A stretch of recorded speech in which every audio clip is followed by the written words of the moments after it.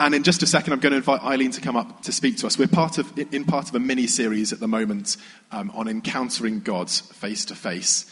And that's part of what we want together as a community, is to have that meeting with God, that close encounter. So I just encourage you to open your heart, to listen to... If God's trying to add drama to what I'm saying, I'm not going to argue. To open your heart to what Eileen has to say to us. To be ready to take it in, to drink deep, and to let it then flow out. So, Eileen, would you like to come up? Yeah. Great. I'm going to talk. Ooh.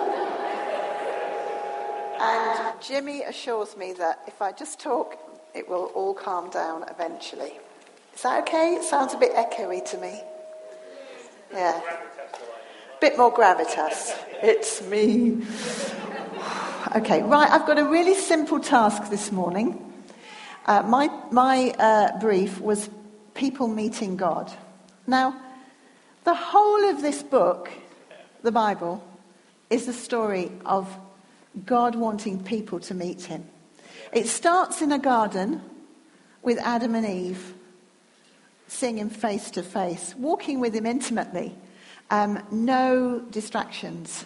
Then it all goes horribly wrong because disobedience, murder, sin, awful stuff comes into the world. And God keeps walking with his people. He keeps trying to make it possible for them to get close to him. And sometimes they get it right, sometimes they get it wrong, sometimes they get it right. And that's the whole of the Old Testament, is that story. And then God, in an incarnate human form, breaks into human history in the person of the Lord Jesus Christ, who came, who lived, who died on the cross, and who rose again on Easter morning for us, to bring about a way for us to connect with God again, face to face, up close and personal. And the whole of the New Testament is the story of Jesus' death and his resurrection. And when he went back to sit down in heaven at the right hand of his Father, God, he left behind the Holy Spirit, the three persons of the Trinity, Father, Son, and Holy Spirit.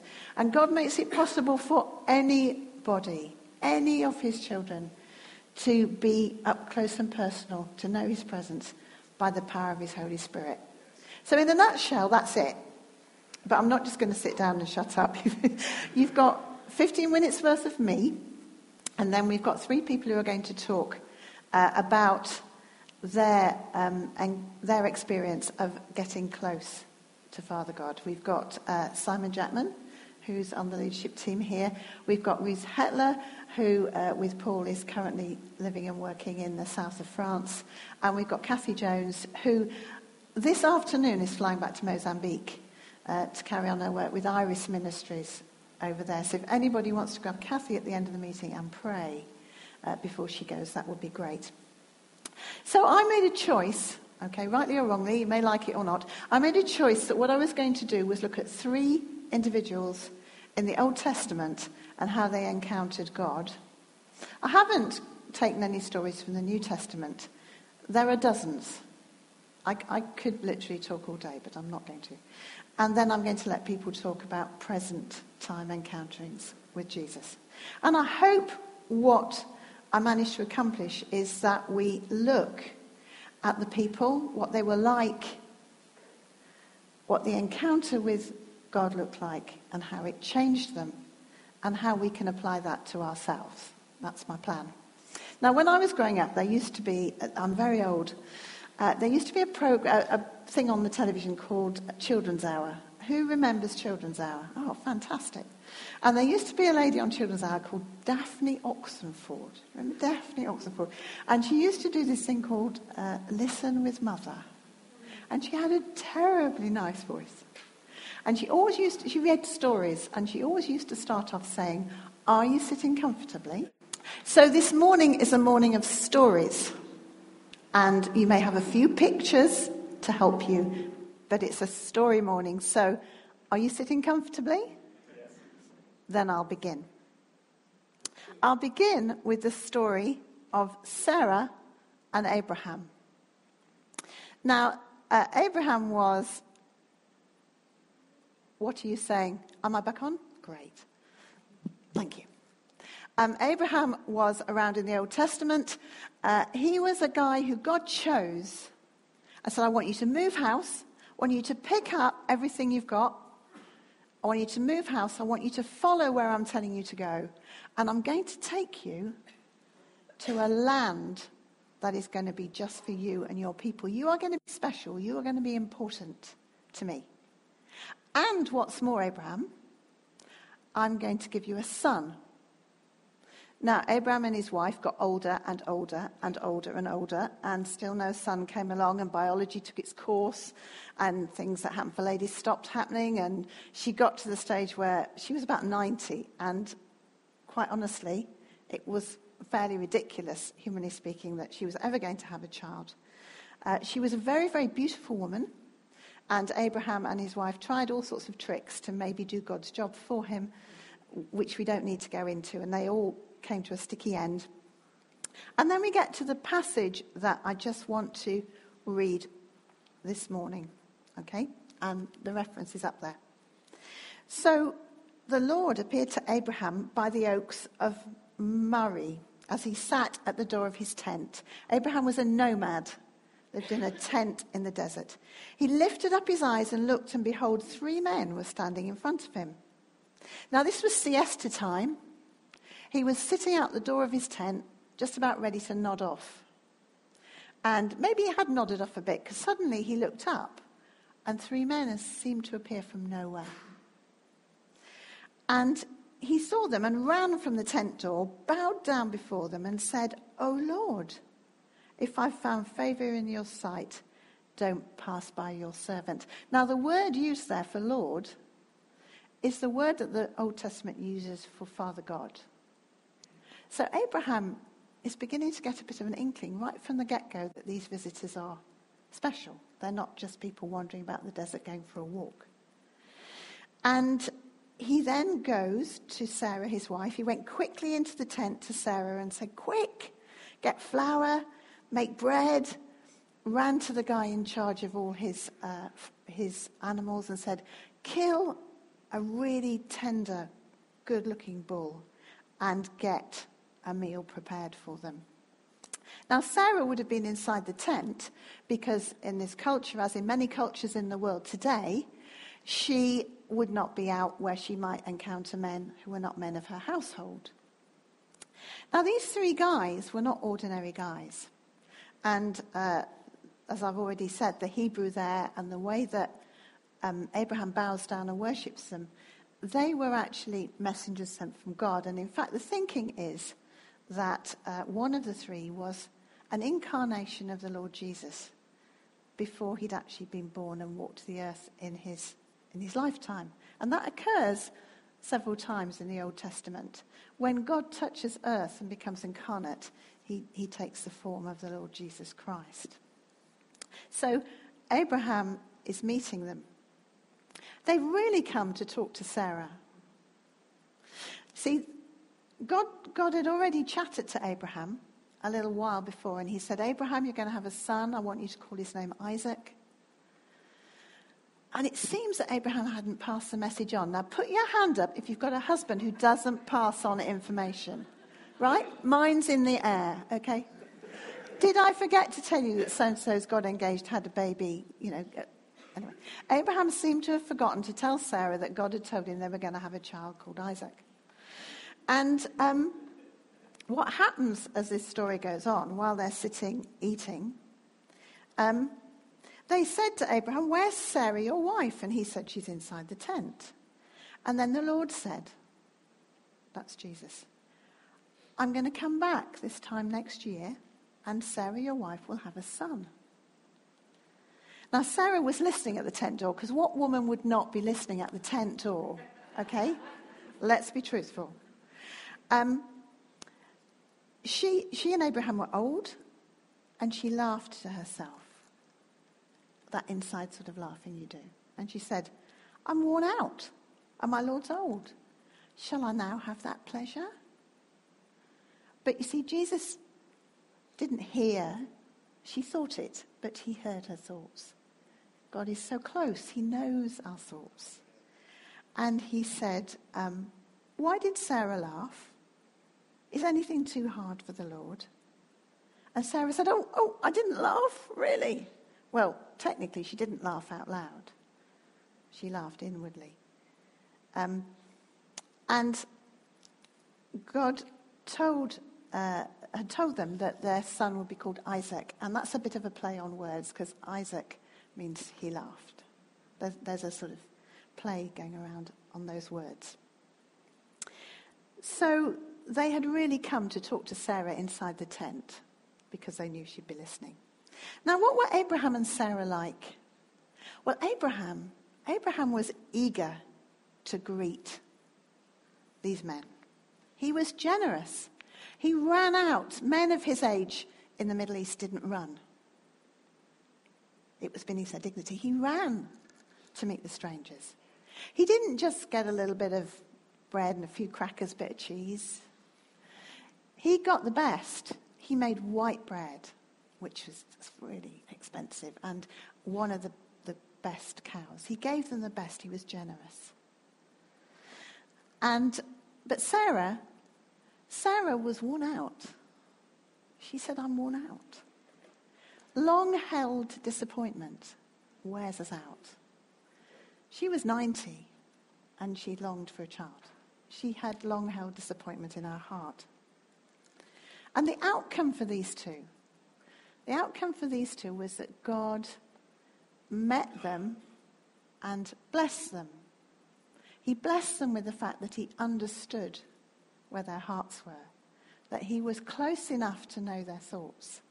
And ultimately, he did bless them with a son, which is not always the outcome, I know, for people who have hoped for that. So what's it got to teach us? Well,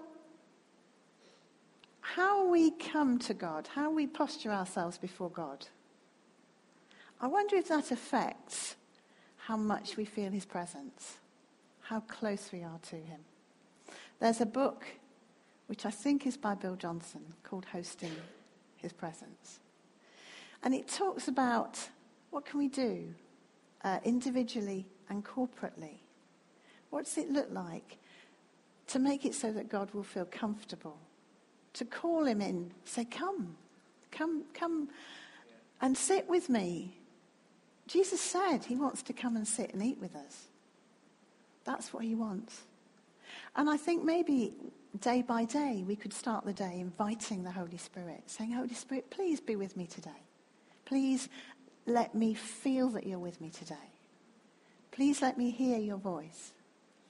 And corporately, when we come together, when we prayed this morning, Al just invited the Holy Spirit to be here, to be comfortable, to be in charge. And to have a generosity of giving our best. I'm not very good at this. I need to confess. I'm not very good at giving God my best time. My best time can go on lots of other things. Can we give God our best like Abraham did? And we can tell God when we're worn out. If we've got long-held disappointment in our heart, we can tell him and be sure that he hears and that he wants to come close to us in our long-held disappointment. And in the things we whisper in our hearts, he wants to be close. And he will change something. It might not be exactly what we want, but he will change something. My second story is about a man called Jacob. Now, Jacob, the bit that we're going to read about, Jacob was on his way. Chris, can we have Jacob? Pay attention. Thank you. Jacob was on his way to meet his brother Esau. Now, Jacob and his brother didn't exactly see eye to eye. Jacob was a trickster and a twister and a deceiver and a ducker and a diver. He was not straightforward. He'd spent most of his life wrestling with people to get the upper hand and trying to trick them into giving him what he wanted. He tricked his own father into giving him the blessing that should have gone to Esau, his older brother. He was a trickster. And he's just about to meet his brother for the first time since all of this happened. And he's quite honestly scared witless. Quite rightly, because he doesn't know what his brother's going to do. And he's set up a very intricate system of presents to sort of bribe him. But the night before he's actually going to cross over the river and meet his brother, something interesting happens to him. Right, let me just find my verse.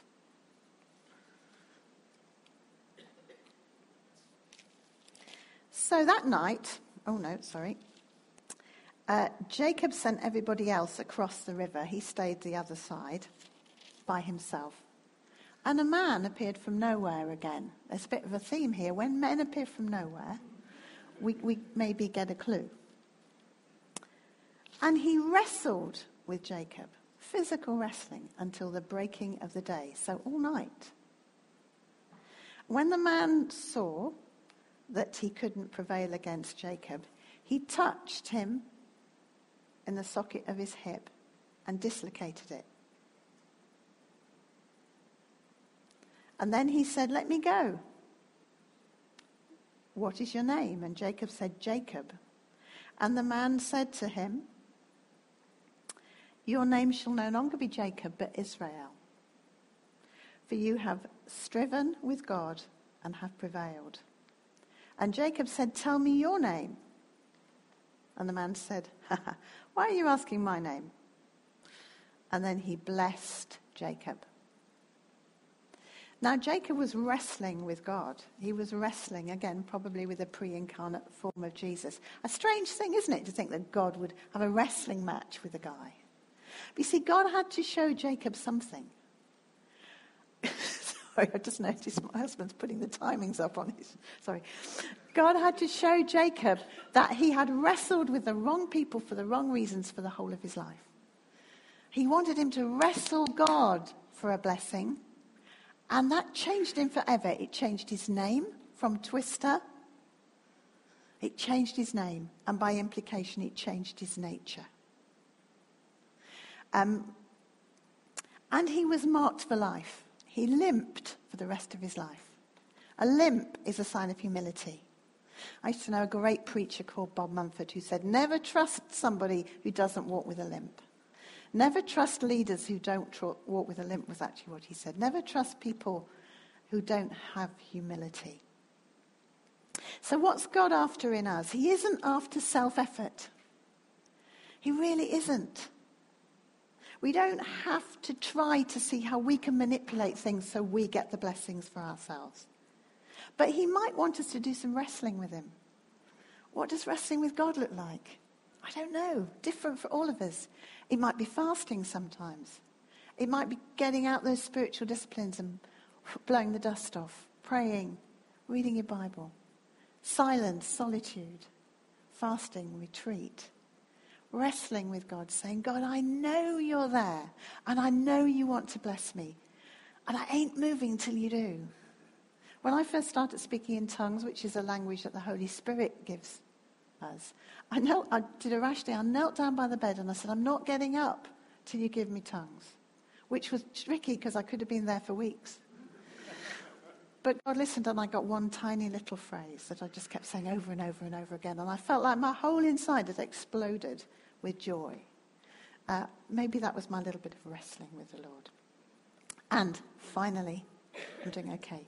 Let's look at the story of Samuel. Now, Samuel was a young boy. His mother had prayed and prayed and prayed earnestly that she would have a son. She had the boy Samuel. She dedicated Samuel to God's work. And when he was weaned, when he was about 2, she took him to actually live and work with a priest called Eli. Strange childcare. Social services would have had something to say about it, but it worked in the culture at the time. It wasn't unusual at the time. So he was a young man. He'd been brought up with religious observance all his life. He'd gone through the motions. He'd done the stuff. But he'd never actually encountered God. He'd never met God until this particular night. So Samuel was sleeping, and he was sleeping sort of in like the sanctuary of the church. It'd be a bit like him sort of sleeping down here, I suppose. Uncomfortable, but there you go. And God called him in an audible voice and said, "Samuel, Samuel." And Samuel said, "Here I am," and ran off to Eli, the elderly man he was learning from. And Eli said, "No, I didn't call you. Go back to bed." You know what it's like when the kids come in? We had a little visit from our granddaughter in the middle of the night who got confused about where we were all sleeping last night. Turned up, little knock at the door. So Samuel goes to sleep, and again God calls him, "Samuel, Samuel." And he sits up, goes, "Here I am." Back to Eli again. And Eli goes, "No, for goodness sake, go back to bed." And it happens a third time. And the third time Eli goes, "Just a minute." I think this might be God. And says, "If it happens again, go back and say, 'Speak, Lord, for your servant hears you.'" And so Samuel heard the voice of God. He connected with God in his own right for the very first time. He was young, he was brought up with religion, he didn't recognize God's voice. But as the outcome of this, he learnt to hear God's voice for himself. And he went on to be what we call a prophet, a person who hears from God and speaks it out. Now, what can we learn from that for us? Well, the most important thing, those of you who know me know I'm absolutely passionate about this, is that children and young people hear the voice of God. Do not ignore them. 3 and up, I think you can listen to your children and they will hear the voice of God and they will have the word of God into a family. And I've seen it happen time and time again. Is God speaking to us? You see, Samuel didn't recognize it. Maybe we don't ever feel we've been particularly close with God, or he's never spoken to us that closely. Maybe he's actually speaking and we need somebody to help us. It was Eli who said, "No, that's God, Samuel." You know, we have a system of personal pastors in our church, people who walk alongside us. And I've had people say to me in the past, "Oh, I never hear from God." Well, I had this thought the other day, and I go, "That was God." And I go, "Well, I had this kind of impression in my mind of a picture," and I go, "That was God." You're hearing? I think, am I hearing from God? And sometimes we need somebody to help us. And if we're living life with God and it feels like going through the motions, just doing the stuff, individually or corporately, he doesn't want it to be like that. So get with him and say, "God, I'm just going through the motions. I need to hear your voice again. I really do. Need to hear your voice." And I was particularly struck for our young people, some of whom are in. You know, Samuel was there where he was because of his mother's passion for God. And there had to be a time when it became his passion for God. And for all of us who have grown up with parents who are passionate that we get to know God, we have to have a crossover when it becomes ours and do that. Okay, I've run out of time. That's not a problem. I just wanted to say that every time we connect with God, like the people in these stories, every time we connect with God, we're changed. But do you know what? We leak. I'm like a sieve. I leak every day. And so I need to keep connecting with God to keep changing me. I was once sat in a case conference with 3 children who'd all been adopted into the same family from very, very bad circumstances. And they were having quite a lot of trouble in school. And the clinical psychologist said, "You have to understand, these children have constructed a view of the world which is bad. And it will never go away. All we can do is construct an alternative one and teach them how to choose it." And we're adopted into God's family when we have a relationship with Jesus. We've come out of an old family. And every day we have to make the choice to choose to believe that God wants to be very, very close to us. God wants to speak to us. So I want to hear 3 people we've got who are going to tell their story now and then I'll pop back for just a short bit. So, Simon, could we start with you, and then Ruth, and then Kathy?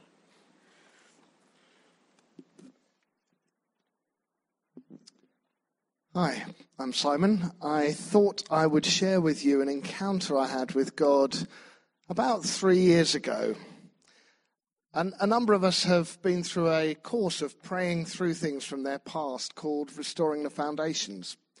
And I was praying with a couple who are specialists in that and able to pray through things. And we got to a point in that time where we were just asking God if there was anything he wanted to do in my life about things in the past. And a picture came up to my mind as we were praying. So I'm sitting there with my eyes closed and we're just praying. Picture came to my mind of my bedroom when I was a child. And I can still remember the vivid turquoise blue wallpaper. I don't know why it was that sort of vivid colour, but it was. And I was sitting there on the bed next with the window just beside me. And it was the day when my mother died. And so I was 12. And my dad was sitting next to me and telling me that my mum had died. And, well, you can imagine the sort of feelings of someone at that age, sort of all sorts of things going through your mind at that point in time. And we just, sat with that for a few minutes and were praying and just asking God what he wanted to do. And at that moment, I saw Jesus' face looking at me. And it was as though his eyes were just in front of me, looking directly at me. And I could see in his eyes the pain that I felt. And I could see in his eyes the sadness of that moment for me. I could see in his eyes his own compassion for me and for what it was like for me at that moment in time. I can still see an impression of those eyes, And this was me, I'm nearly 50, so this was me when I was 12. So this is a long time in the past, and yet it was still as though it happened that moment for me. And I just felt Jesus didn't have to actually say anything. It was just like he was there and I was there and it was enough. And interestingly, it felt like a weight of grief lifted off me then. I actually physically went, almost like this, because it was as though a grief had been there in my life, buried really for 30 odd years. And Jesus, in that moment, just lifted that grief. And it's gone and it's not there anymore. And in that encounter, he just took away all of that. And I'm just left with that image of his eyes looking at me like that, which is a really good image for me. So I just wanted to share that with you as something that he's done in my life, but also something that he can do in other people's lives as well. And even if the thing was a very long time ago, it's still, Jesus is capable of touching us about anything at any time.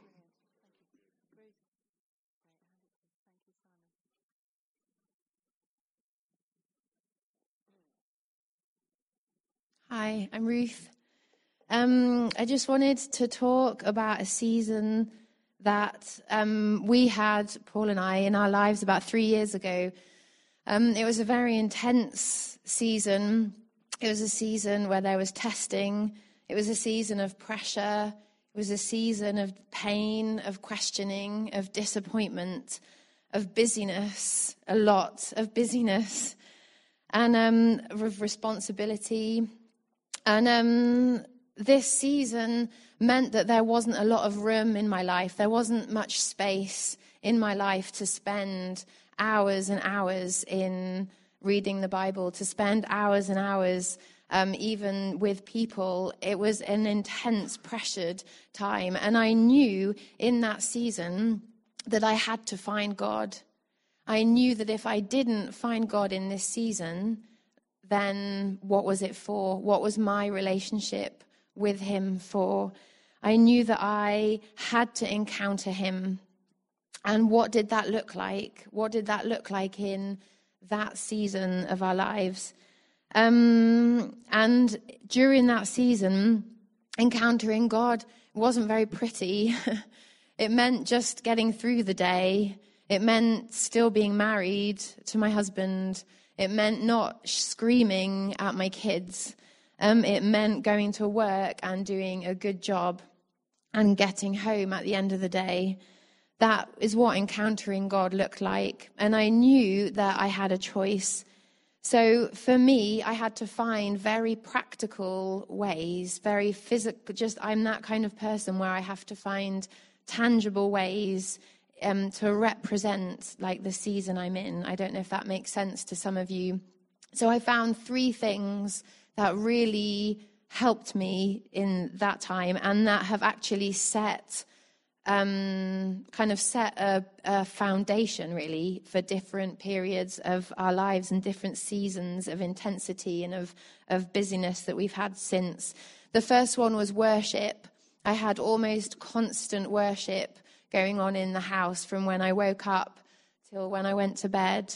Just would put Groove Shark, as it was back then, doesn't exist anymore. I'd put the iPod on, I'd put worship on. So I knew that was the backdrop of my day. That was the sound. When I was in the car, a CD would go on. That was the sound throughout my day, was worship, was the presence of God, the goodness of God. This is who he is. This is who he is. Even if I couldn't say it or speak it to myself, it was there, it was present, and it was constant.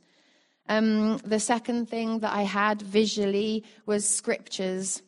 So I stuck scriptures on the fridge or inside the cupboard of the kitchen doors, just verses that I could read and remind myself, this is who God is. This is who he is. I might not feel it, but this is who he is. This is who he is. And the third thing I had was prophetic photographs stuck on my fridge. I had a photograph of kids in Africa, because that is on our heart, and we were in a season of real brokenness, of not knowing what life would look like. I had a photograph of a mountain in France where we used to live, where we live again now, that Paul has climbed, and it's beautiful. And I had that in front of me every day because I felt like I was climbing that mountain, but it was a place of beauty as well. I had other photos that represented and symbolized different things for me.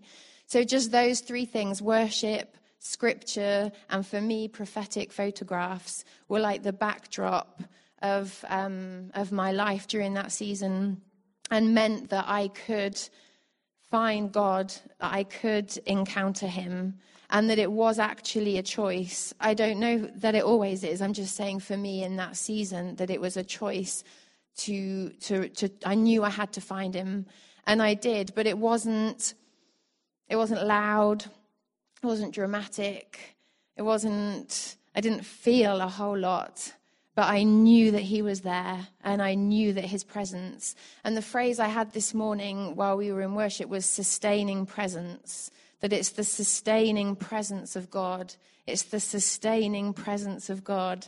It's the sustaining presence of God. And there's a United Pursuit song that says, my heart, I can't remember the lyrics, but it's something like, my heart in you has a home. And I felt like that was for some of us this morning, that our heart in him has a home. Our heart always has a home, and it's in him.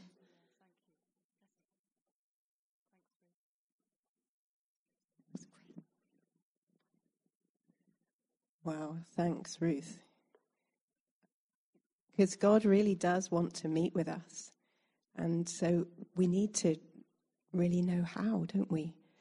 And I love how God is so practical. And so a while ago, I had been praying that I would be able to overflow with the Lord all the time. And because we know when we are and we know when we're not, don't we?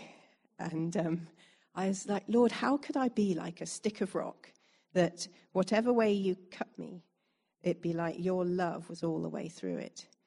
And I was praying because I would find that I worked at Cumnor School before I went to Mozambique, and sometimes I would be in a meeting, and I get to the end of the meeting, and I'd think, I didn't even think about God. And I was quite upset because I want God to be here. I want God to be just overflowing from me. And I heard a friend of mine speaking at a conference, and she had been very seriously ill. And so the doctor had prescribed, it was some Christian doctors in Germany, and they'd prescribed for her to get a buzzer, have it in her pocket, and make the buzzer go off every 10 minutes. And every 10 minutes she had to stop whatever she was doing and give thanks. And her testimony was what an incredible impact that had, just stopping what she was doing every 10 minutes. So I thought, I could do that. And I actually went, I've got my buzzer over there. I went and bought a buzzer and put it in my pocket. And this was back in 2011, and I set it to go off every 10 minutes. And I couldn't always stop what I was doing if I was teaching a class. Excuse me, children. I'm just going to give thanks to the Lord. But, there are ways, because the buzzer would go off and it would just, either I would just kind of take a step back, like a prophetic step back, and say, Lord, I'm leaning into you. Or it's like what you become aware of, you can release. So it would make me think, oh, yeah, Jesus, you're here. That's what it was for me. I wanted to just know that he's right here and that everything I was doing was unto him and pleasing him. And it's what happened was, after a few months, I began to anticipate the buzzer. I'd get there before the buzzer and think, right, yeah, Lord, you're here, you're with me. And then he'd say to me, ask me where I am. And I'd be in a meeting with parents, and often I was in special educational needs. And then I would imagine him sitting there around the table with us. And, we carry the presence of God. Don't underestimate what you carry. And so I would think, Jesus, you're here. I'm carrying your presence. And I would just, in my mind, declare a shift in the atmosphere. And let's get things moving around this table. Let's get breakthrough for these children. So nowadays you can have a buzzer on your phone. So it's really easy. I find it's almost been a bit like Pavlov's dog, in that I don't need the buzzer at all now. I pretty much, wherever I am, I'm aware of God. When I get on the aeroplane, straight away, thank you, Lord, you're here. I welcome your presence, Holy Spirit, because I just want him to be with me, and I want to know him and release him wherever I am. And my prayer pretty much every day is, Holy Spirit, can you choreograph my day? I know he does it so much better than me. And he gets the timing right. He tells me this happened just yesterday. I needed to get the bus. And I thought, do I go to that bus stop or that one? Holy Spirit, you may as well ask. And and I went to the Castle Street one, and there was the bus. And just little things like that. Holy Spirit, can you choreograph every moment of my day?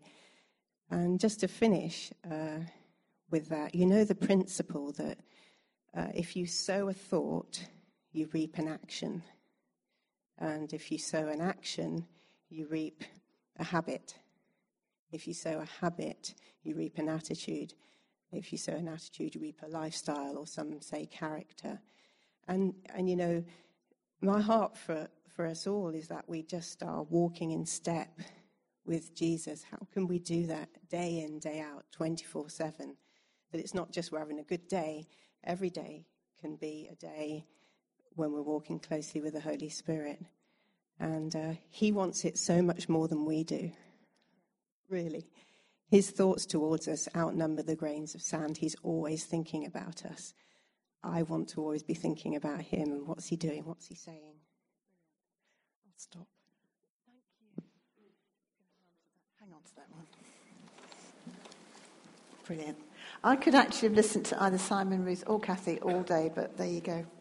So, lots of different things, but I think hopefully we all realise that God wants us to know his presence because he loves us very much. What we're going to do now is we're going to get a bit of chance to respond. We're going to break bread first of all, and Al's going to lead that. So if you're in a relationship with the Lord Jesus, you know him, you love him, then be happy to partake in that.